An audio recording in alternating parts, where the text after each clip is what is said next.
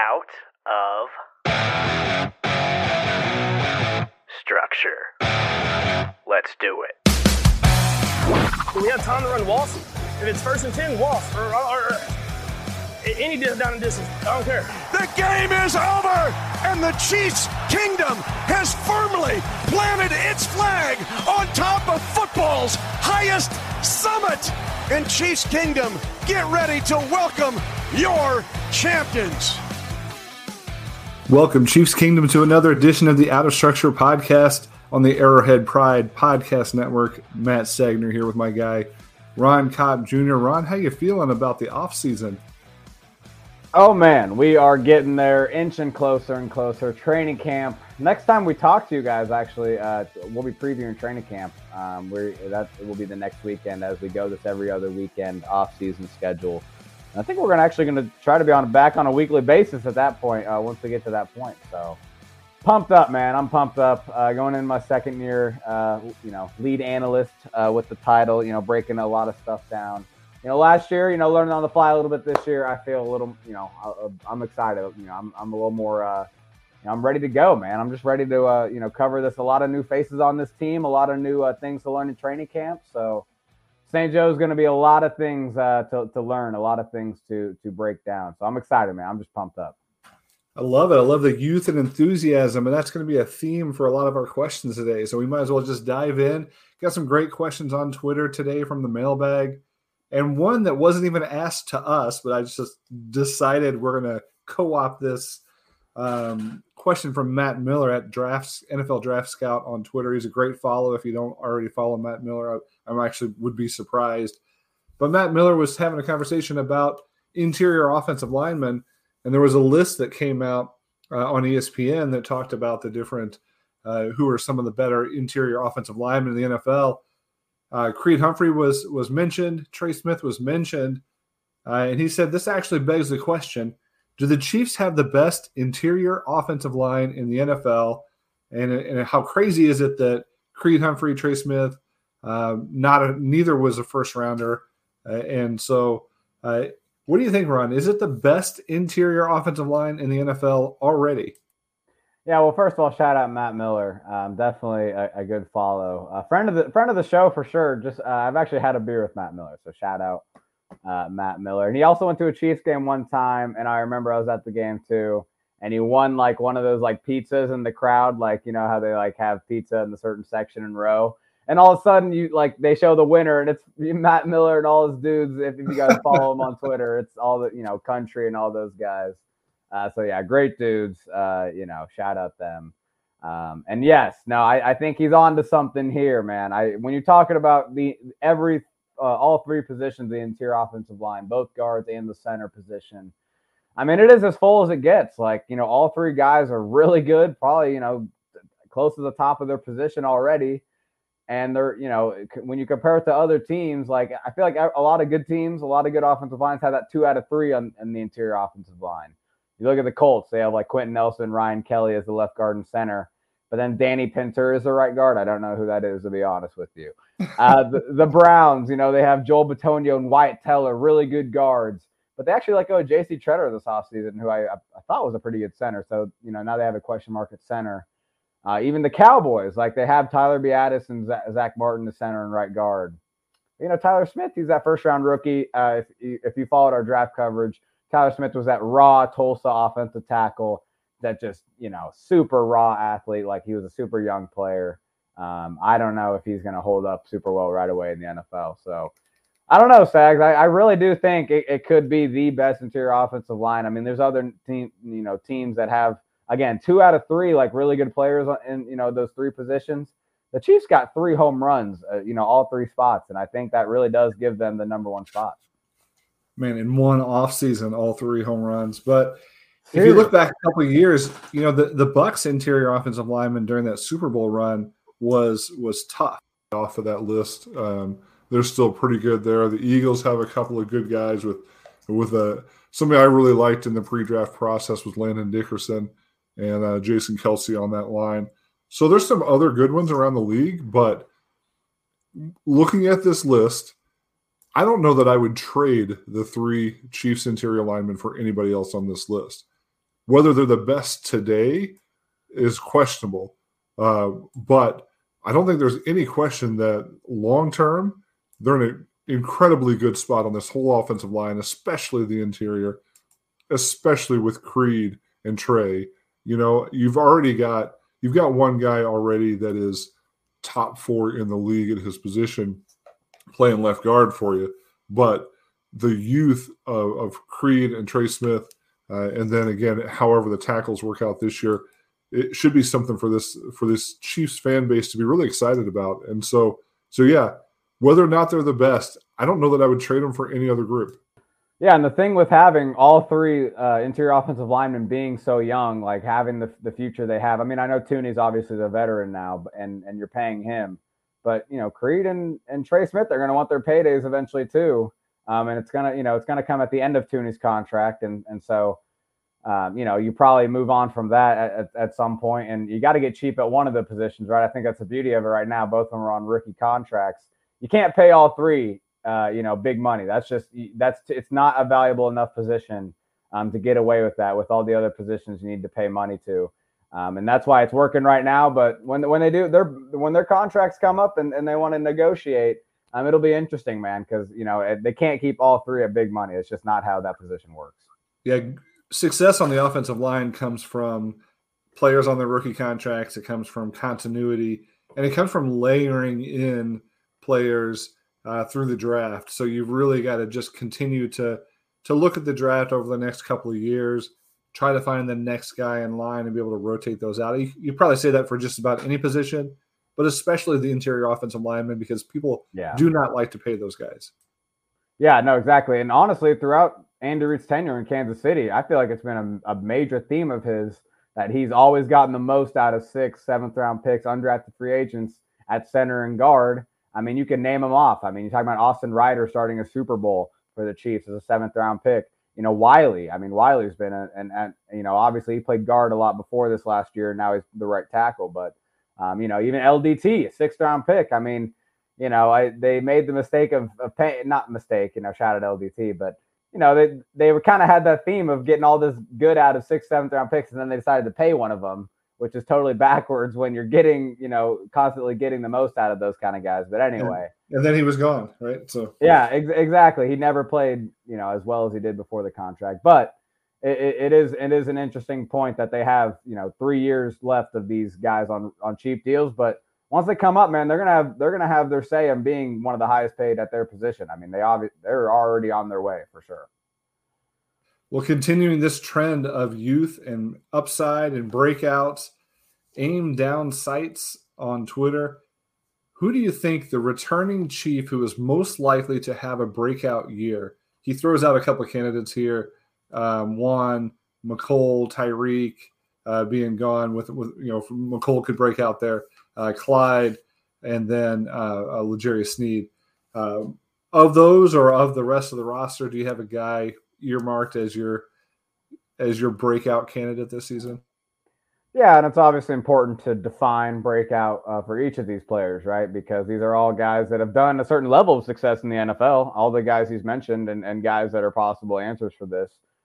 But when you talk about most likely, I really am on the L'Jarius Sneed trade, man. I think he is a really good player that has become underrated a little bit just because maybe he's kind of not a traditional type of player for what he plays, what position he plays. He's a cornerback, but, he kind of has more of a strong safety mindset, how he plays. He almost looks like an outside linebacker at times, playing that slot position.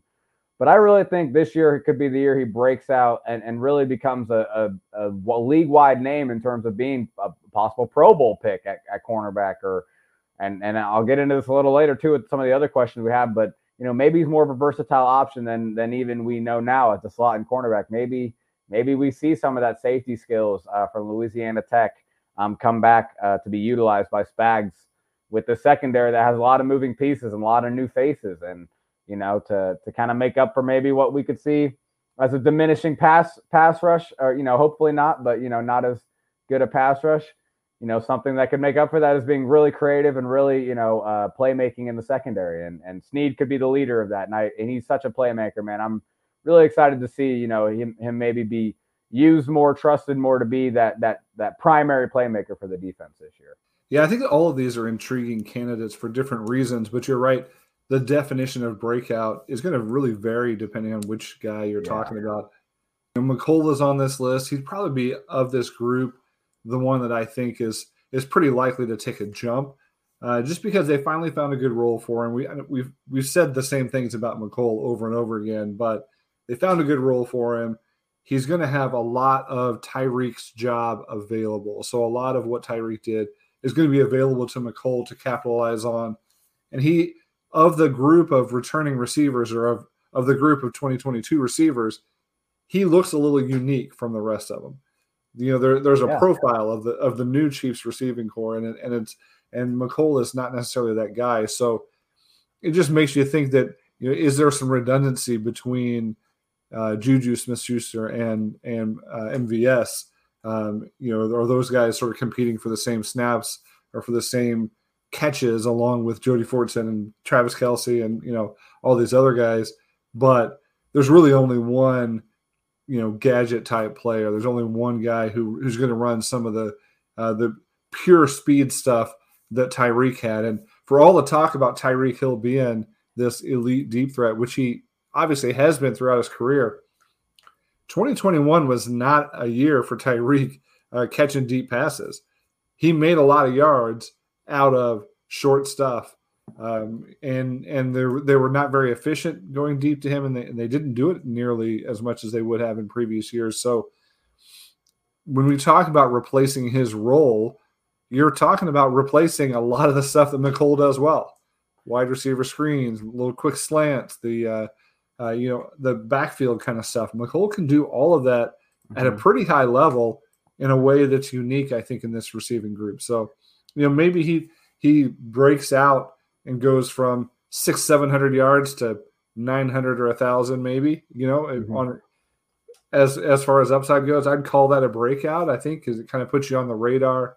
If you're a 1,000-yard receiver, then that's something that's on your resume, that's on your radar. I don't know if that's a huge jump from where he is now, but I can call that a breakout. No, I'm with you. I think that'd be a breakout. I think 1,000 yards, that's a significant number. Even if you got the 17th game and the passing game now is so wide open today, it's still a significant number as a wide receiver. It's a career milestone, right? And I do think that would, especially going into an off season where he's negotiating for a contract, I think that 1,000 number would be super important for him. So I do think you can call that a breakout. I do think you make good points about him.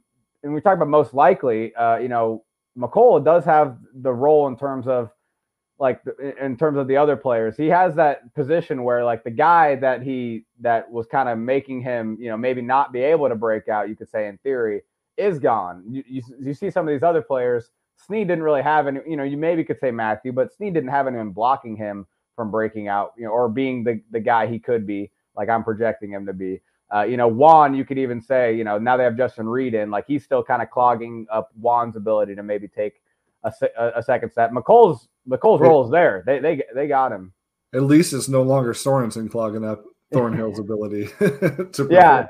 Yeah, I know. You can stomach it a little more when it's Justin Reid or maybe even a Brian Cook, maybe. But I think McColl definitely has that window right over maybe some of these other guys. Yeah, I want to say Clyde. I really do, just because I think he's so much better than the credit he's been given right now when he's on the field. But running backs are going to miss time, and they're going to split carries, and this team's going to carry potentially 4 running backs, any of whom you could see them giving the ball to. And so I just think the workload is going to be shared so much amongst the running backs. It's going to be hard for any of them to have a monster year. Clyde's already got an 1,100-yard total yard season under his belt. So for him to break out, you're talking 1,500 yards or more, I would say, total yards. And that's going to take a pretty concerted effort to have him be the guy for the entire season to make that happen. And he's going to have to stay healthy. So it's a little tough to put him in that category. Yeah, I'd actually say it's probably not likely, but you could see how Clyde could have a really good year and have a really productive year and be a big part of the offense, and maybe not be have a breakout season, still kind of just have a a similarly paced season. He just maybe doesn't get hurt and kind of gets into a rhythm more this year, you know? By the way, I also think there's some candidates that are not returning Chiefs. I know that was the question here, is what returning Chiefs are going to break out. There's a few candidates that they brought in that are young players that have not yet hit their full potential. We just mentioned two of them, Justin Reid and MVS. I think both of those guys could reach levels in their career that they have not done before, and they're going to have every opportunity to do so here and really being handed the reins in a lot of ways.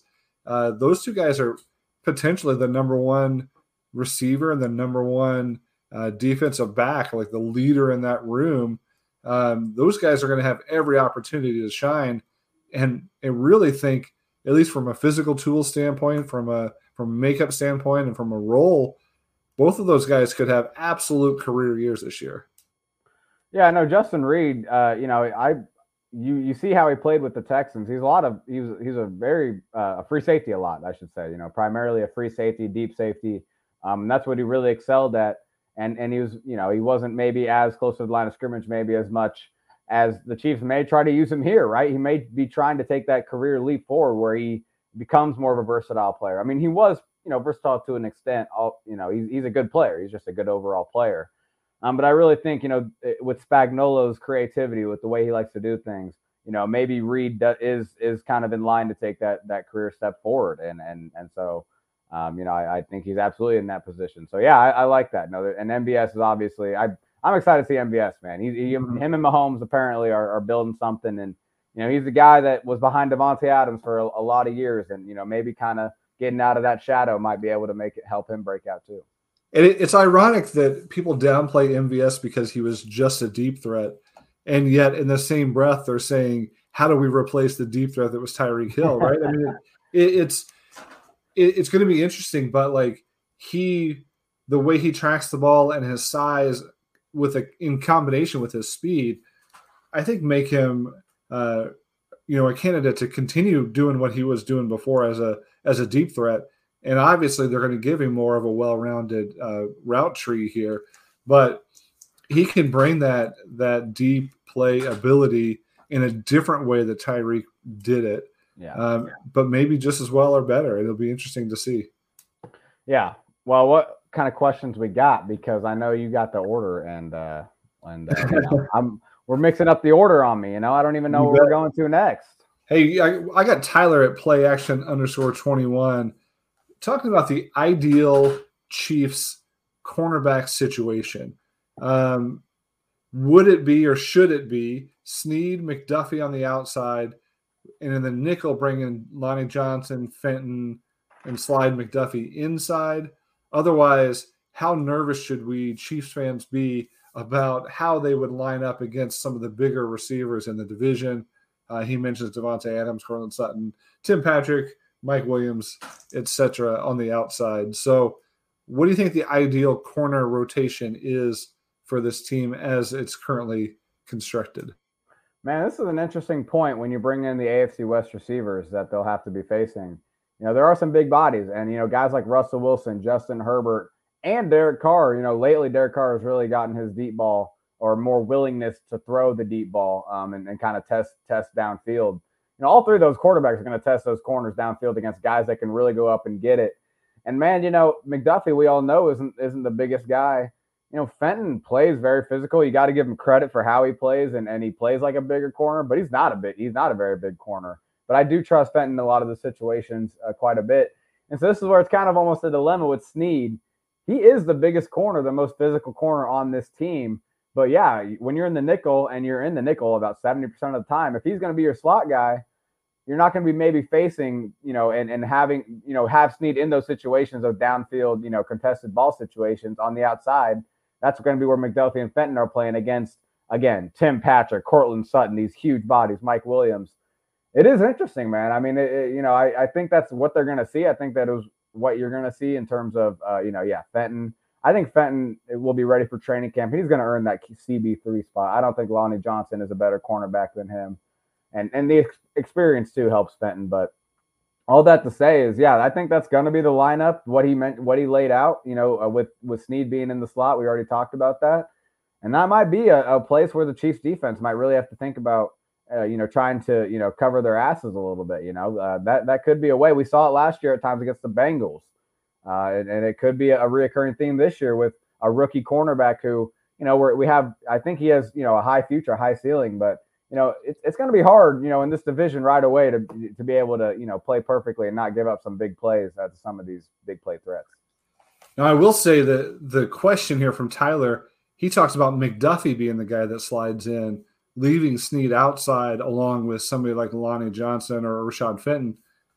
So that scenario is not out of the realm of possibilities. I did hear Nate Taylor of The Athletic talk about how he believes the team's plan is to have Rashad Fenton and McDuffie be the outside starters and have Snead be able to play the nickel and kind of roam around a little bit, be a little bit more of a chess piece.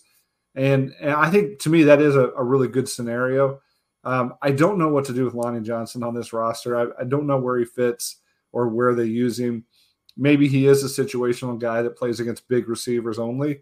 Maybe there's a role there that we're not thinking about. But, I think expect big roles for Fenton and obviously Snead and McDuffie being probably your two best corners, even if your outside starters are Fenton and McDuffie. It doesn't mean Snead isn't one of your best corners. It just means that his skill set allows him to roam around and do other stuff. So that alignment to me makes a lot of sense. Well, yeah, and maybe it is a situational thing. Maybe they go, hey, in certain situations, we're not just going to put McDuffie on Devontae Adams, on the outside and let Adams feast. Snead, it wasn't Aaron Rodgers, obviously. Jordan Love played last year when they played the Packers, but Snead played very well. And Ward, got to give Ward his credit too. But Snead and Ward both played really well on Adams last year. And so maybe that, sometimes maybe Snead's the one that plays on the outside and McDuffie comes to the inside. But the other thing about the slot position too is it's a lot harder to learn because, that receiver has a two-way go. You don't have the sideline to help you when you're in the slot. You have to play a little more run defense when you're in the slot naturally just because you're closer to the line of scrimmage. And, McDuffie, again, he's not this big body. He's not this Snead type of body where he can play that, where he can come in and make a huge tackle. I mean, we don't know yet what he's going to look like. Maybe he comes in and really proves himself in that phase of the game. But that's where maybe the slot position too gets a little, you don't want to see him maybe in there too much just because of that as well. That'll be interesting. And also, I think the slot position has been redefined over the NFL the last few seasons. You're not seeing the Wes Welkers of the world as much in the slot anymore. You're seeing big players in the slot. So that big slot is something to be reckoned with, and it's something that may lend itself to having Snead in there more so than McDuffie even. I do worry a little bit about McDuffie specifically versus bigger receivers. I think he might get out jumped a little bit here and there, but he'll hold his own from a physical standpoint and from a speed standpoint. And so I think from what Spagnuolo expects and what he's able to get out of his guys, you can do a lot with McDuffie's skill set. But there could just be some of those times where he just gets out jumped, and you just got to live with that. Yeah, and it happened last year, and we all like to blame the 3rd and 27 that the Bengals getting that first down and scoring for the game, but a lot of those times it did work, and Spags' confidence in his cornerbacks, it did work, and you kind of just have to live with the times it doesn't work, right? Because you are trusting your players, and those players do build up confidence when you're trusting them to be on that island.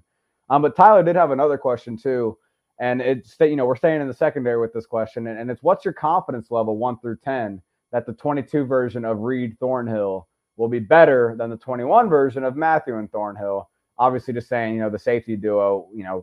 Can we expect a better performance? You and I have talked about the Reid Matthew direct comparison. And the way Matthew, his career ended in his Kansas City tenure ended. I mean, I'd say Reid, you can probably expect maybe some better play there. And I think Thornhill, if he's really feeling the best he has in a few years, I mean, I think you can expect a better duo, playing duo than what you had at safety last year. Am I wrong there? No, I've got maybe more of a cynical view of this here. In a rewatch that I did, I was surprised at how unimpressed I was with Tyrann Mathieu's play last year. And I don't mean that to take anything away from his legacy or whatever, but when there was talk about him being allowed to walk and not even given a contract offer, I could maybe see some on-field reasons for that. We'll just say it that way. Thornhill, as we know, had his struggles last year, wasn't the same guy. So yeah, I mean, I feel actually probably 8 or a 9 out of 1 to 10 on this question, because I'm very confident in Justin Reid. I do think Thornhill is going to be an improvement over Thornhill last year. And again, I was less than impressed with Tyrann Mathieu's play only when I went back and rewatched it and saw some of the things that some of the breakdowns, some of the, maybe perceived lack of hustle or business decisions that came out there. I think these young players are going to be flying around a little bit and really taking that leadership role on themselves instead of waiting to see what Tyrann Mathieu tells them to do. I'm hoping these players are ready to take the reins, play faster without thinking, and have their own brand of leadership and their own style of play. So yeah, I'm really confident this group's going to be better than those two were last year, just on the field, just from what I saw. Yeah, and to get a little nerdy real quick, I mean, I do think Thornhill has been the free safety and Mathieu has been the strong safety within the Spags defense last few years. And honestly, I think we saw Thornhill's athleticism and how that could translate to him being that good, middle of the field deep safety at times, covering the back end. I really do think, though, as time has gone on, it does seem like he's developed more into kind of more of a thumper, more of a kind of box safety type, I think, a little more than being on the back end. And I think Reid's skill set, his strengths are playing as more of the back end, like covering everybody's butt, behind, in terms of either a middle of the field safety or a cover 2 safety. And Thornhill maybe a better strong safety. And so maybe without Mathieu being that more of that strong safety close to the line of scrimmage, maybe Thornhill gets more of that role. Maybe he's better in that role. He's a pretty big body, honestly. He can lay the wood. He's forced some fumbles. And again, Reid's strengths are in the back end anyway. And Reid can come up, and Thornhill has experience in the back end, so they can be more versatile too. But maybe primarily Thornhill's a better strong safety, and maybe that, makes we get the best out of him in that case. So I'm excited to see for sure. Well, Z-Man at Josh_Zalistra on Twitter, the Chiefs win the Super Bowl because of blank, and he qualifies this by saying non-Mahomes answers only. So, Ron, what is your non-Patrick Mahomes reason why the Chiefs might win the Super Bowl this year? It's easy for me, man, because offense still wins. Offense is still the king of the NFL. It's how defense. The saying's defense wins championships, but we know it's offense, and it's the offensive line, man. The offensive line dominates. That's how the Chiefs win the Super Bowl, and the offensive line dominates, and it's also given plenty of opportunity to dominate. It's not. I think one thing we've talked about over and over, we'll get into on the second half of the show, is I think the run game could be a little more impactful, and I think one way is to trust the offensive line to carry you at times a little more than they have in the past. And I think that's one way the Chiefs could win the Super Bowl this year, is really letting their offensive line be dominant more than they have in the past. I love it, and I know that'll make a lot of Chiefs fans happy, because if there's anything that has defined some of the great Chiefs teams in history, it's great offensive line play, opening everything up on the offense. I'm going to say the Chiefs win the Super Bowl because the rookies outperform expectation. This would be 2 years in a row, if this comes to fruition, that they've gotten huge outsized contributions from their rookie class, their draft class. And if that happens, if you've got McDuffie as a lockdown, starter on the outside, and you've got Karlaftis as your best defensive end, if those two things alone happen, this defense is going to be better, and this team's going to go a long way. But if they get some other contributions from down the line, Kennard maybe ends up being a starter at some point. Chenal finds a role where he can contribute. And we hardly ever talk about Sky Moore when we talk about the Chiefs rookie class. Right. I realize I feel like he gets lost in the shuffle a little bit, but there's a lot of talent there. If those guys outperform expectations and have an impact similar to what the 2021 class did last year, all of a sudden this team is young, explosive, and they still have Patrick Mahomes and company. So that could be what puts them over the top once again. Imagine that flip in terms of like how everyone thinks of the Chiefs this offseason, and how everyone would think of the Chiefs next offseason if they're fresh off a Super Bowl win and 2 classes in a row of just insane play from their rookies. It's like, are seriously, like the Chiefs just, it's one of those, it's like it will be the new Patriots, that kind of thing where it's like, and then they have plenty of draft capital next year, and they'll be hosting the draft in Kansas City. I mean, it's going to be a fun time to be a Chiefs fan. You know what? I'm going to flip this on its head a little bit. What about the opposite question? What would be the reason the Chiefs would not win the Super Bowl this year? What would keep them out of the Super Bowl this year? That is a tough question because, I think you have to look to the defensive side of the football, right? And I think we all kind of just look at pass rush as that kind of maybe obvious answer here. You say, hey, they don't get enough pass rush.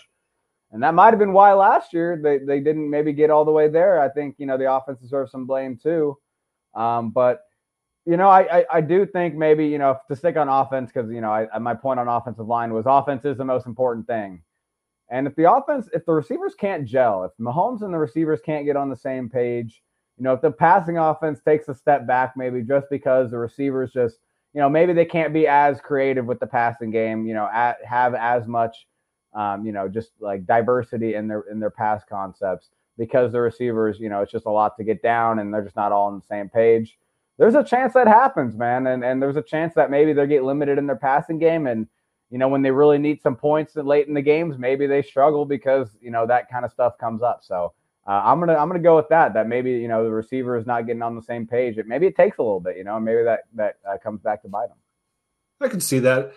I actually think your other example, the one you glossed over, is probably the one that I would have given as the pass rush. If they can't get to the quarterback, ultimately that's going to burn you at some point. And this team didn't do it very well last year and didn't do a lot to address that position this year. I'll throw one other thing out there. I would say if the team doesn't adapt this year to the roster, to the scheme, to the changes in personnel, if they don't adapt, if they just keep trying to do exactly what they've done the last couple of years, they're not going to go back to the Super Bowl. They've got to do some things differently from a play calling standpoint, from a just a predictability standpoint. So they won't win the Super Bowl if they're too predictable. So find a way to mix it up on both sides of the football, and they can go a long way. That's a good one, honestly, because, you're right. If they really do try to roll it out just like they did last year in terms of how they attack defenses, especially with not having Tyreek anymore, it's definitely not going to work. So, I totally agree with you on that one. Well, speaking of not getting to the quarterback, let's talk about Black Elf 19 at Lil Boa 6624's question. Where do you rank the Chiefs defense compared to the rest of the league? And do you think this defense, as it stands, can surpass last year's sack total? Well, man, you look at the stats last year, and you sure hope so, because they finished 29th in sacks, had 31 sacks on the season, and definitely, one of the worst sack rates in the entire NFL. But the funny part about that, Stags, is that they actually finished 5th, according to Pro Football Reference, 5th in total team pressure rate. Meaning, they were pressuring the quarterback at some of the highest numbers in the entire NFL at a per snap basis, but they were not finishing. And obviously that all came to fruition in the playoffs against the Bengals. That became a major theme to that game. But it does show you, though, that, getting after pressure, that's the first step to getting a sack, right? Getting the pressure. And, just because, one season you maybe not finish as many, no, maybe next season, some of them just fall your way a little more. A lot of that's on the quarterbacks, depending on who you play. Sometimes, if you're playing you're playing a certain quarterback, even if he's a good quarterback, some quarterbacks, succumb to pressure a lot more than others, right? And so it can vary a lot like that. So I definitely see how the sack total can get higher this year than what they had last year. Just because Jones playing from the defensive tackle position all year is going to help. Not playing out of position for half the season. Karlaftis, I really, I do think for the full season, just his the amount of snaps he gets, taking advantage of Jones, pressing quarterbacks to the outside. I think he'll be able to rack up some sacks, in a situational role at times, maybe rushing from the interior on third down. And so I do think they could get the sack totals up for sure. So I'm pretty confident that they can get it up. Yeah, it feels like it's a little fluky if all you do is look at the stats and you say that they were 29th in sacks but 5th in pressures. You can say, all right, that's something that'll revert back to the mean, exactly. That's going to correct itself a little bit this coming year. You could also say that Chris Jones had a relative down year in terms of number of sacks. Frank Clark definitely had a down year in terms of number of sacks. If both of those guys are healthy and in a good place in the right positions, they should revert back a little bit higher towards their career averages. And so all of a sudden, maybe you've got those guys performing above where they were last year. Melvin Ingram is gone, but he really didn't have a lot of sacks for this team anyway. So if you're just looking at sacks, if you have Chris Jones and Frank Clark and those guys are up a couple of sacks from where they were before, and you add in Karlaftis, who, again, let's say he gives you 6 sacks, now all of a sudden that 31 sacks is closer to 40. And 43 was top 10 last season. So you can really make a case that they can get, they're not going to be the number 1 pass rushing team in the league with this lineup, but maybe they could be top 10, which would be a significant improvement upon last year's defense.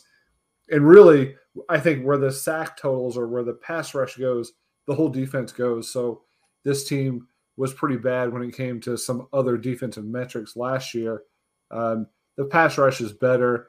Their secondary has completely turned over in a way that gives you some hope that they'll be able to cover a little bit better.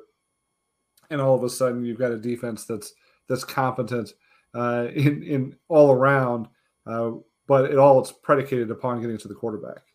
Yeah, and I do think you talk about, maybe the pass rush hasn't super upgraded on the defensive line. But, I could see Spags getting pretty creative with the linebackers and safeties they have. You talk about upgrade. I would say Ben Neiman blitzing on third down compared to who you might have this year blitzing on that same situation. It's probably going to be an upgrade this year. I don't think Neiman's strengths were necessarily blitzing. I'm not going to lie, but he was asked to blitz quite a bit. And so I do think, like, if it was a Willie or Leo Chenal in those roles, and even Dan Sorensen blitz, I think he was actually a pretty good blitzer. I'll give him credit there. I think Sorensen blitzes well and takes good angles when he's getting. We tried our best to make the case that Neiman and Sorensen should only be blitzing and should never be in coverage or trying to tackle anybody in the open field. So that actually leads into a couple of questions. That's funny, and Nick both asked about similar things that I think we could talk about real quick. Chris Jones and Frank Clark, are they helped more by George Karlaftis or a linebacker core that is a harder hitting group? That was Yo's question. And the Nick's question was, what about the possibility of Leo Chenal playing similar to Micah Parsons or a similar role, which would be ideal considering the defensive end depth chart? I do think there's something to be said for the linebackers helping the pass rush if they're used in a more creative way. I don't know that Leo Chenal is going to have a big role early on, but he has the makeup to be really the best pass rusher from the Sam position they've had in the Spagnuolo era in Kansas City. So, that's certainly something that could help the pass rush and could elevate Jones and Clark to some extent. And it's not just Chenal. It really could be Willie Gay. It could, like you said, it could be a lot of guys in that second level if they're used creatively enough. Yeah, and I get why he said the Micah Parsons thing just to make his point. It's not going to be Micah Parsons. Do not expect 13 sacks from Leo Chenal in his rookie season. But I do think, I do think there's definitely something to where, I think we're hearing a little bit that Elijah Lee is definitely, taking his stance with the linebacker group and earning a role where I think he could maybe be a third linebacker when they use 3 of them right away. Chenal might have to earn that role a little bit going into the first part of his rookie season. But where he can be utilized, and I think it could maybe be an advantage because he's fresh legs in these situations. Yeah, in certain third down packages where, maybe you have, Karlaftis move to the inside and Chenal's the outside pass rusher. Tershawn Wharton is always a versatile guy you can mix in there too. You can throw these guys all over the line. I mean, Chenal, you watch his college tape. I mean, I saw a lot of good stuff where he was rushing the quarterback from the inside too. So maybe you even throw him kind of, just throw him at the guards and see if he can just, make a guard's life hell. So, I definitely think there's a role where he could just be right away. We don't really see him unless he's getting after the quarterback because the other linebacker roles might be filled right away. Well, tell you what, we have more questions, but let's get to a break. And one of my favorite things that we're doing now, Ron, do you have a would you rather for us to take us in and out of break? Yeah, and this one's topical. I was on the radio with Jay Binkley Sunday morning talking about this because, it's coming down to it. And here's my would you rather. Would you rather trade for Robert Quinn, the Chicago Bears pass rusher that really wants to get out of there, or just sign a veteran free agent from the free agency pool? We'll get Stag's answer on the other side of the break.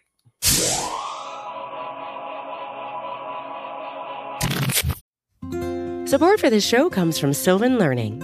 As a parent, you want your child to have every opportunity, but giving them the tools they need to tackle every challenge, that takes a team. Now more than ever, educational support tailored exactly to what your child needs can make all the difference.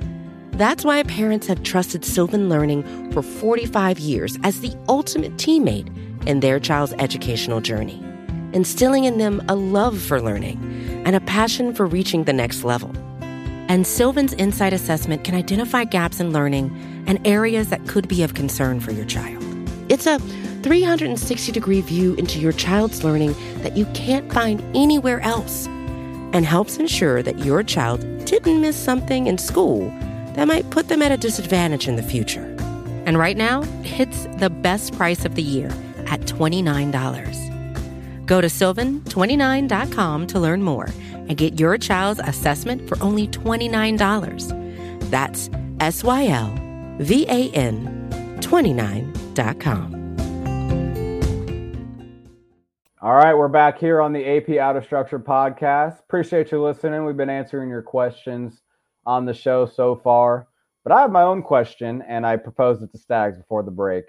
And I want everyone else's opinion. So if you got an opinion on this, reply to us on Twitter. Let us know, because this will be something that may happen, this week, or it may not. And it is: would you rather trade for Robert Quinn or sign a veteran free agent from the free agency pool to just get another player in that edge position? Because it is thin, and it does seem like they have a hole. Just another guy that can contribute there, right, Stag? So what do you think? Would you rather trade for Robert Quinn? I have some numbers if you want to get into his cap hits, or just sign a cheap free agent. What do you think?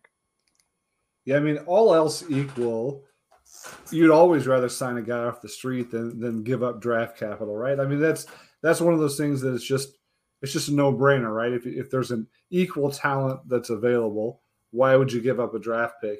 The problem is the free agent pool is quite shallow, and I wouldn't get excited about just about anybody that's available right now off the street. Robert Quinn is the best pass rusher that is available to this team potentially. If they can trade for him for, I would love to see it be a fourth round or later. Something like that to me would make a ton of sense. I'm not worried about his contract. Obviously, he's a little bit up there in years, but so is everybody else on the free agent market right now, basically. So I'm not worried about that. He's a productive player. He would step in and likely be the best pass rusher on this team the day he signs his contract. And all of a sudden, you've got a variety of pass rushers that you just don't have right now. So yeah, I'm going to make that trade 9 times out of 10. The cap hits are, they're not nothing, but they're manageable, I think. Yeah. And I think that if I understand his contract correctly, there's no dead money coming with him. So if the cap hit is manageable for this year and they decide to let go of him next year, they're not out anything. If that's the case, if that's accurate, then it's a no-brainer to me. Yeah, and the reason it's a no-brainer for the most part, or why someone would call it a no-brainer, man, that defensive end position is so thin. I mean, it is it is very scary. You know, one injury and you're dealing with a lot of inexperience, a lot of guys that just have not played football and, you know, NFL, a lot of NFL snaps at least. And so that's where Quinn, you know, comes in. And, you know, Frank Clark's a veteran in the room, but man, he's the only veteran. He's the only one with any sort of experience. It would be kind of cool for, you know, these young guys like a Karlaftis to learn from a guy like Quinn who, you know, Jay made the point on his show, you know, Aaron Donald credits a lot of his pass rush technique to learning from Robert Quinn when they played together. You know, Joey Bosa talks highly of Robert Quinn, and Joey Bosa is one of the most technical rushers in the league. You know, Quinn is a guy that could definitely, you know, come in and help in that respect too, help develop a guy like Karlaftis who, you know, right now he has that foundation that we like, but he, you know, I think he lacks some of the technical stuff. But, you know, we're all hoping that he can obviously learn that as he goes. I will say, though, the reason I kind of broke it down is this may happen this week. Because if the Chiefs want to trade for Robert Quinn, guess what they have to do? They have to sign Orlando Brown Jr. first. They can't have the Orlando Brown Jr. franchise tag cap hit and take on the Robert Quinn contract at the same time. I don't think that's possible. And if it is, they're gonna have to do some rearranging. And so that's where if they get this long-term contract done with Brown before the deadline, that's when you should really be on Robert Quinn alert, because I think that could be the time to make the move. Now, technically, they could, right? The cap hit's 12.8. They've got what, 14 million in cap space? Last I saw, is that right? But the Orlando was that. So I guess that may be with the franchise tag. Yeah, but either way, they'll never leave themselves with no cap space like that. So they always like to have that cushion going into the season. So I don't think that. I think you're right. I don't think they would do it until they knew they were able to get Orlando Brown signed. Unless they have other levers and contract restructures that they could, you know, pull the trigger on. But, you know, I think that they could squeeze them both in. They just are unlikely to do so. Yeah, no, that's true. That the cap doesn't exist, right? You know, it's a mythical thing. But no, I just think, you know, it could be a little risky to have that big cap hit with the franchise tag and Robert Quinn's. Although you're right, it actually wasn't as much, you know, before I did the research and saw the cap hits, I thought it was a lot more. I thought it was closer to 18 or 19. So it's 12.8 according to Spotrac on Twitter. He says that the team receiving the trade would be a $12.8 million cap hit in 2022. So much more manageable, honestly, than I originally thought. So the more time goes on, the more maybe the Bears get desperate, the more I like the idea of trading for him, for sure. You bet. I mean, that's been a need all offseason. It's still the best player available. He was the best player available probably a couple of moves ago. And so, yeah, there's no reason why I would say no to that deal unless it's just an exorbitant draft pick, which for his age, I just can't imagine that it would be. So that's definitely that would be definitely my vote. Now, I will say Spotrac does estimate the Chiefs cap space at 11 million, top 51, and that would be just under the cap hit for Quinn. So, yeah, they'd probably have to have other moves that go with it. Most likely, most logical would be Orlando Brown Jr., which I still think does get done at the deadline, and they roll from there. All right, so let's go a couple more questions here, and then we'll get to our segments for the week. Jeff, not Jeff, at Jeff Pars on Twitter. Why is everyone convinced that Willie Gay is going to be a star? I hope I'm wrong, but there's a reason he hasn't gotten the playing time that a star would get. Yeah, no, I don't really quite get the playing time part of this, right? I feel like he's been this last year, he was the starting will linebacker next to Hitchens in all the nickel formations. So, you can't get much more of a starter than Willie. I don't get Spags' dime defense thinking where he puts Neiman on the field for those very important third down plays, but that's not Gay's fault. I'm not getting into that right now. No, they did ease him in, right? Like from day one, he wasn't at his rookie season. He was not given a starting role day one, right? They did ease him in that way. Maybe that's what Jeff's thinking about, but also, there were still a lot of times last season when the fans were screaming, why isn't Willie Gay on the field more? Why isn't it him and Bolton on the field more? And I think when you saw a lot of Hitchens, you saw a lot of Neiman, it made people wonder, why we didn't see more of Willie Gay, and if he's a star linebacker, if he's a that's a good point. all-pro caliber, Pro Bowl type player, then he should be on the field all the time as a linebacker. I'm guessing that's the point. No, it makes sense. Yeah, you're right. No, I agree. He should be in the dime defense, and maybe that is, maybe Neiman being on the field is just, maybe we need to take more from that in terms of, him being, Spags trusting him more than Gay, so we'll see if they put Gay in the dime defense this year. I think that says a lot, because the dime defense is the most important package for, a lot of the time, because it's on third down and passing downs. And it'd be nice to have someone a little more of a playmaker. That's the thing. Willie's proved he's a playmaker. Whether that's, whether that turns into, 3 down playing all the time like the star, like he says, we don't know that yet. But he's definitely had a good start, in my opinion. He's definitely a playmaker, can make plays in the passing game. He's jumped a few routes already, has read quarterback's eye as well.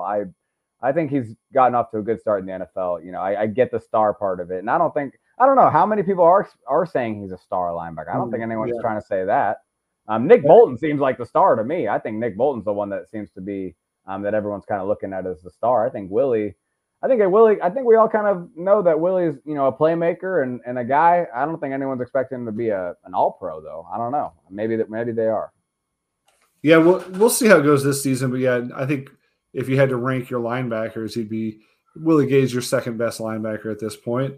He is the most athletic of that group, so you hope that there's more upside there, and you'd think that the more he gets, into the defense, that he's going to be more of a playmaker, and his stats will be, will be evidence of that. And with Neiman and Hitchens out of the way, then the opportunity is there. So this will be the season. We'll see one way or the other if he becomes a star. I love the athletic ability. Love to see him on the field and just let it fly, right? Last question from our guy, Rocky Magana. Rocky. Wake up, and Derek Carr is the quarterback for the Chiefs, and Mahomes is a pitcher for the Kansas City Royals. What do you do?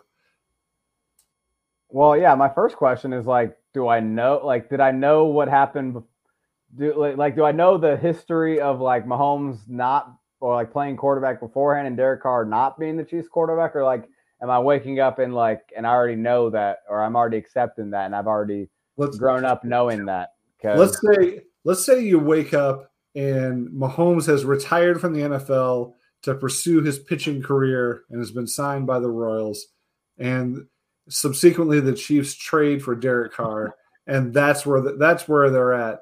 What do you do with yourself at that point? Well, now he's my quarterback. I got to support him, so I'm going to go get some eyeliner so I can, be like my quarterback.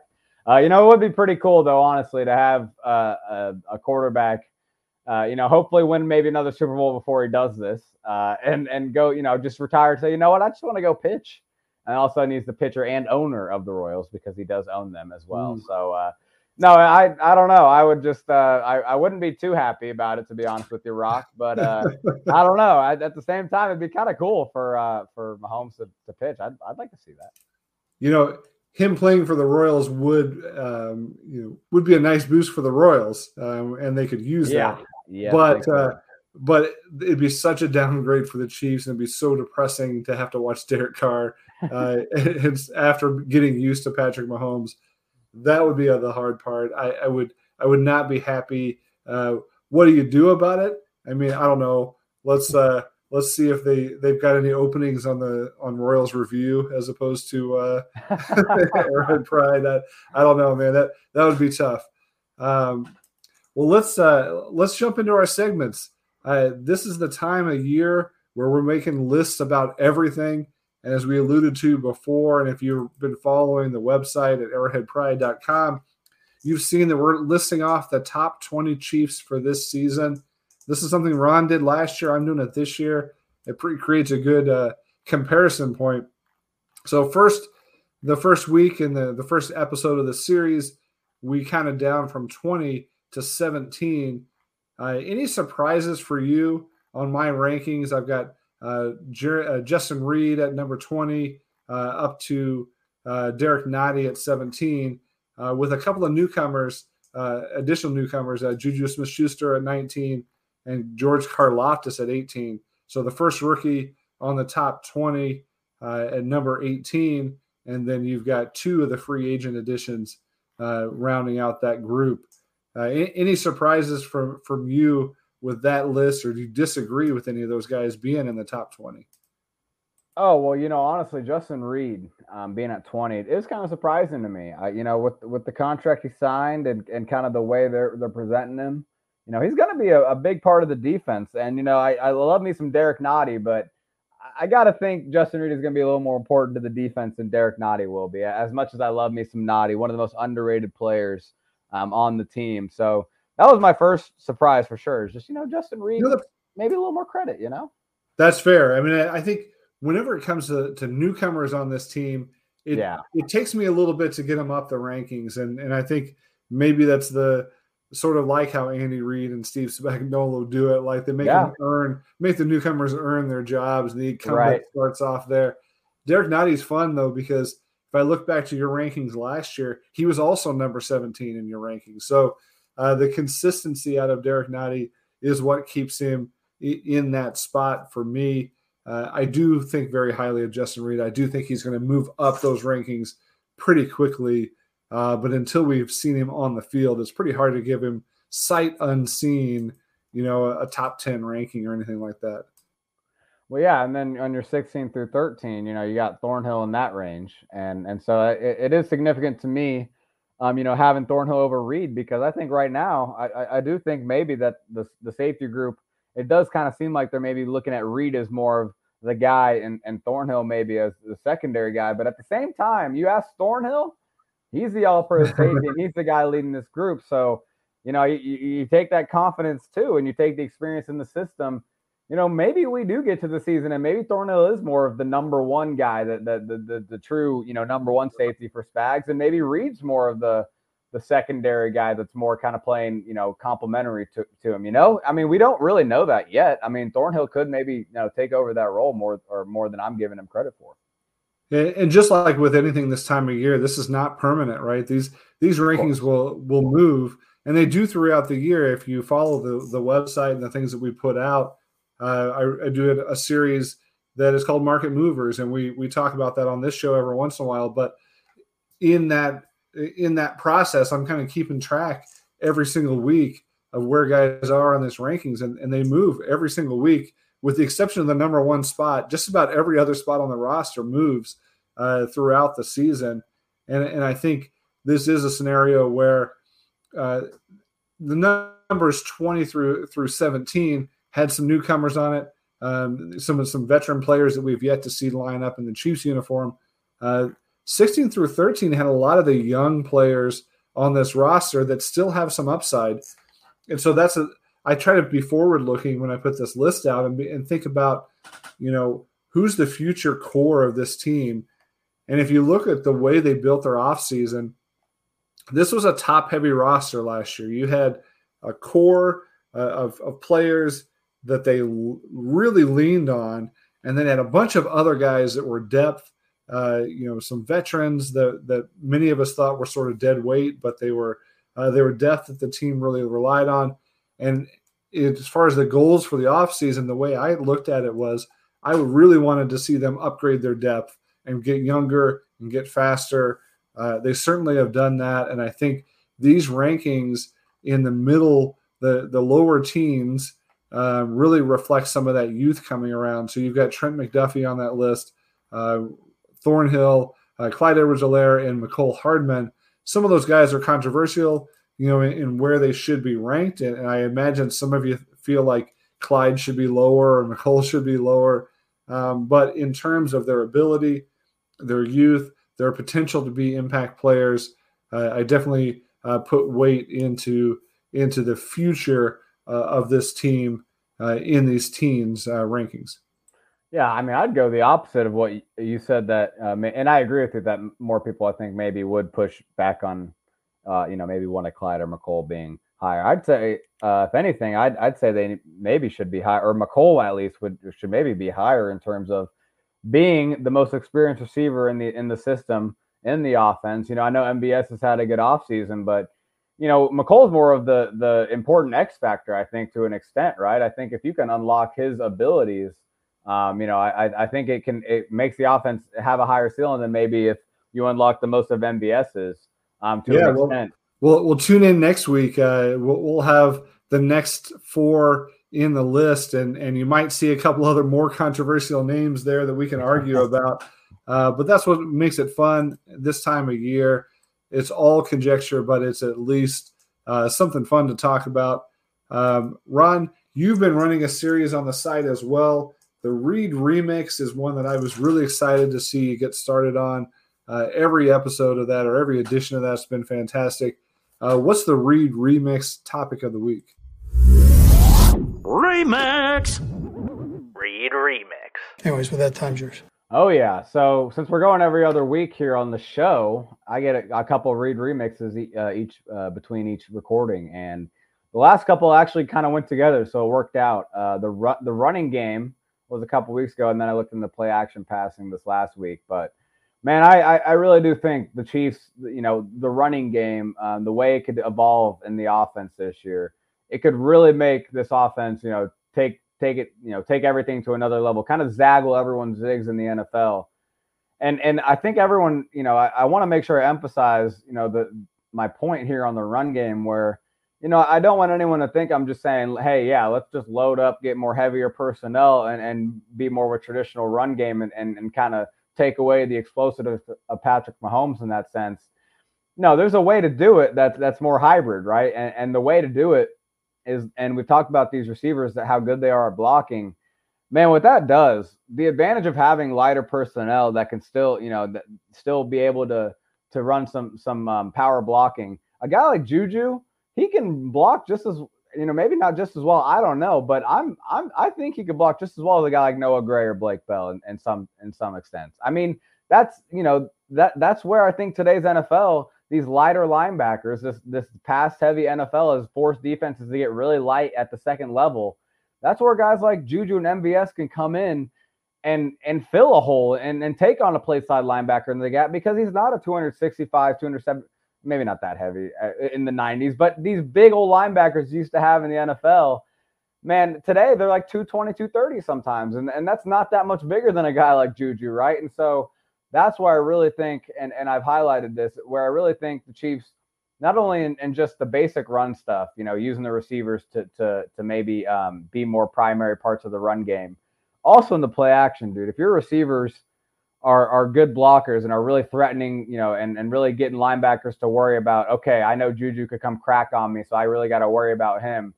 Man, that just gives your play action a whole nother wrinkle. Because the play action passing game has not, been effective, or was not effective last year as it was in other years past. And it's simply because no one cares about, you know, play action fake against the Chiefs. No one's coming up on the line. And I really think, you know, if the run game can just get a little more established, force defenses to just respect it a little more, just get linebackers to care about it a little more. And like I just said, you know, get linebackers to think, okay, I could get blocked by a Juju or an MVS at any moment. Just make them think about it. It just creates that much more separation in the intermediate parts of the field off play action passes. And that's where I think you could open up a little bit more. And so, yeah, I think the run game just has so many ways it could go. And I think Andy Reid is creative enough to do it, but he's just got to do it. It would break my heart if we came out and it looked the same as it did last year. What do you think, other than the fact that their run game wasn't so effective, or they weren't running the ball very much, what else do they need to do to be more effective in the play action? Like, is this when do you call it? Is this a getting away from RPOs and getting more towards traditional play action? Is this something Mahomes needs to do better? No, it's in my opinion, it's mostly about the play call and mostly about, and I mentioned this earlier with the offensive line, trusting the offensive line and trusting the offense to use the run game as a weapon instead of just using it as a filler between plays, right? Or between pass plays. I really feel like that's how I think of the run game in the Andy Reid, or at least the Patrick Mahomes era. They're using it just as a way to get between. They can't pass it every play, right? So, all right, we'll try to get 4 or 5 yards when we hand it off so we can get to the next pass play. No, I think where they can make it more effective is just trusting it a little more and forcing defenses to counter it. the Chiefs, the amount of light boxes they saw last year, the efficiency numbers again running should have been absurd. It should have been ridiculous because because they had a good yard per average last year at 4.5 yards per average. I believe it was the 10th highest in the league. That's a good run game, right? With the amount of light boxes they saw, the amount of too high safety looks they saw, the amount of times they had an advantage in the run game with how good their offensive line is, they need to be putting up insanely efficient numbers on the run game. I really think they can. And I think it's up to the coaching staff to actually allow them to do it by, giving more, gap runs, not these zone runs, not these horizontal zone runs, more the pin and pull stuff, more the power, the counters where you're getting Trey Smith pulling, you're getting Joe Thuney out in space, Creed Humphrey even. I just really think they can emphasize that more. And I think that's how you force defenses to respect the run game more. That's how you open up play action. That strong safety, he's gonna maybe take a few too many steps towards the line of scrimmage because he's tired of getting those 8-10 yard chunks off the run because Clyde's just been killing them because the offensive line's dominating, and that's where you just open up that much more space than they were in the past. That's one of those things where this may not be an everyday occurrence when real football nerds, real like NFL X and O people agree with every other fan watching the game is that the solution to the cover two stuff, when they're taking away everything deep, a very obvious solution to that would be to run the ball effectively when you have a light box. And I think everybody agrees with that, and it just feels so obvious and frustrating that they haven't figured that part out. Yeah, exactly. And it's not that, I don't think it's not that they haven't been, calling run plays in certain situations and the Clyde hasn't been getting a ton of handoffs against light boxes. And it's not like he hasn't taken advantage of those at times, but they could just be taking advantage of so much more than they do right now. And it's just about, Ronald Jones coming over. I really think, getting him in the room, they also need to take advantage of how the Bucs utilized him in Tampa Bay. They used a lot more gap runs. Duo is a run scheme that the Chiefs started to use a lot more down the stretch last year and trust their offensive line. And it's because, it's not a zone blocking scheme where you're not firing off maybe as much. It's you're firing off and double teaming, everybody at the point of attack. And so I do think a pin and pull game too, where, just real quick, a pin and pull run is if you're an offensive lineman, if you're covered, you pin that guy away from where the run is going. And if you're not covered, you pull. That's why it's called pin and pull. And that's where you saw like Ryan Jensen, the center for the Bucs, really utilize his ability in space. Guess who else was really good at that? Creed Humphrey. And they didn't utilize that at all really as much unless it was a screen pass, right? You can use that in the run game too. And so it's just all these things that they could do to increase the effectiveness of each run. It's not that they haven't been running against light boxes. It's just that the way they run has just not been as effective as it could be. And I'm excited to see if they really, emphasize more of those power runs this year. Yeah, if every play is an RPO and 75% of the time Mahomes passes on those, and then the other 25 it is a run that's not well set up, then you're not going to have a very effective running game. The other thing that you pointed out in your article is it's not just about how this scheme can help the run game. It's about how it opens up routes down the field. Yeah. And, if teams are sitting on all the deep stuff, then you can run at that. You can run at that. And then when you have the chance to pass, when you pull in the play action pass, then it's opening up the middle of the field for Kelsey. It might be opening up some of those deeper routes that are a little bit longer developing for a guy like MVS. Well, yeah. Well, and one point I made in the article on the play action article is that, we saw a lot of too high safeties last year, but when the Chiefs did see those teams like the Raiders who were very stubborn and wanted to continue playing their cover 3, 1 high safety stuff, well, non-coincidentally, Mahomes shredded it and destroyed, those 1 high safety looks because it's a lot easier to throw when there's only 1 safety over the top rather than 2 kind of clouding everything. And I do think a more effective run game, defenses will be more willing or more tempted, I should say, maybe, to bring that safety closer to the line, that other safety closer to the line of scrimmage and have only 1 safety over the top. No defenses were ever willing to do it last year, except for those stubborn ones. Maybe if the run game's more effective, defenses are more willing to make that risk. And you can also manipulate the linebacker and the safety a little bit and get some better matchups in the passing game, or at least just give your guy a step to get open, right? If they're reacting to that play action and they actually have to respect it, then they're not going to be as tight in coverage, and Mahomes is going to have more places to throw the ball.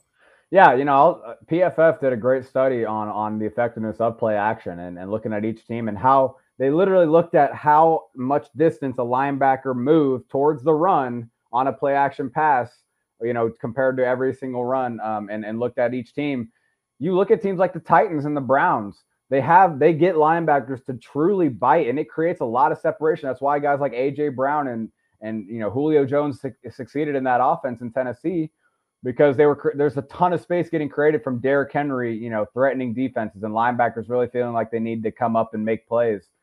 The Chiefs can be that dominant of a run game. I really believe that with the offensive line they have. I know it's never going to look like a Derrick Henry offense, and linebackers are never going to be more worried about the run game than Patrick Mahomes passing it, obviously. But I do think, and actually in that study, it showed that the Chiefs just did not make linebackers move at all in the play action game. I do think they could maybe have a little more effectiveness than they've had in the past. Well, I know this is a dumb question, but Ron, do you have anything to ramble about this week? I feel like I just rambled, I feel like I was just rambling. That was my rambling, Ron. But no, to close out this week, it's been a fun show. And Caleb Osborne asked the question at Osborne_Caleb. He asked, why did the Royals have to make the offseason 10 times more painful? And I felt this on a spiritual level for sure. Because as someone that, the Royals, they're I grew up going to games. I had season tickets, just like the Chiefs. Love me some Royals baseball. Love going to the K. My, I think sophomore, junior year in high school. Actually senior year were the years that they went to the World Series back to back. And it was awesome. Being able to go down to the parade and just, I say it a lot, and I love Chiefs football, and, there's nothing better than playoff football, I should say. But playoff baseball is a close number 2, man. Playoff baseball, the intensity, being at the game. All that to say, man, I freaking miss having a competitive baseball team. I really do. It would make these summer, this dead period right now so much more fun if they were in the hunt. If Bobby Witt, his breakout year was with a playoff team, or, and we're seeing, just the pitching maybe come a lot. Greinke coming back. It would have been so fun to see him kind of lead a young starting rotation, into a playoff run or at least contention. But nope. Stags, they're just unwatchable, and I don't really follow them, to be honest with you guys. Yeah, that's the surprise of this season for the Royals for me is how unwatchable they are. There's a lot of excitement, and there's a lot of players to be excited about on that roster. Exactly. Both all the rookies that are up now and some of the veterans that are there, Benintendi and Whit Merrifield and Sal Perez are still awesome players to watch. I don't know how you take that lineup and make it so brutal to watch, and have all the young pitching prospects and have not a single one of them look like a passable major league starter at this point. Obviously, you got to think it's the coaching staff, or maybe it's just a year too early for some of those guys. But I remember when the Royals went on their run. I remember that 2014 Royals team and the 2015 Royals team. That was a lot of fun. It almost overshadowed parts of the Chiefs season when they were in their playoff run and the Chiefs season was just getting started. And it was those games that didn't matter as much. But man, every one of those playoff games was a nail biter. Every single one of them was drama and history, and you just felt it through the years there. And so that time of Royals baseball, again, it rivaled Chiefs football. If anything ever has. And you're right. It's not fun. Caleb, I'm with you, man. This is a painful year. And again, what makes it so painful is they have so much young talent, and it's still miserable. Yeah. I'm a football guy, so I'm always going to be football first, but no, as someone, every once in a while you maybe flip on something that, like a YouTube, highlight video, and you want to just watch something. there's not many better videos to watch if you just want to get some goosebumps than, those Royals highlights from those years. I mean, as much as the Chiefs Super Bowl run, really, I mean, like the Texans game, the divisional round, or watching the AFC Championship, or even just obviously the Super Bowl, I don't know, man. There's something about watching those memories, getting those feels back. The wild card game, how they almost didn't even, go to the ALDS. They were down 7-3 in the 8th inning, and I mean, it's just, even they almost lost in the extra innings in that game too. I mean, just the magic of that team, man. They made it. They did not make it easy. And that was the best part, man. No, some of those crazy moments, just some of the comebacks, some of the ways they did it. I mean, the Astros game in 2015. Oh my gosh, dude, it doesn't. I know. That's what I'm saying, dude. I do love when the Royals are competitive. I love watching some good baseball, but it has just been tough lately, man, and it sucks. It really does. Well, short of Patrick Mahomes pitching for the Royals in the offseason, as alluded to earlier by our guy. That's not going to happen, but the Chiefs are going to go to camp pretty soon. They do have a couple of transactions in the hopper, we hope, for the next couple of weeks. So when we talk to you again, we may have Orlando Brown Jr. on a long-term contract and a new pass rusher in town and a lot to look forward to in St. Joe. Until then, hang in there, Chiefs Kingdom and Royals Kingdom as well. And we'll talk to you again very soon. Thank you for taking time out of your day to listen with us. Make sure you rate, review, and continue to listen to all the Arrowhead Pride Podcast Network. We appreciate your support and your loyalty, and we'll talk to you again soon.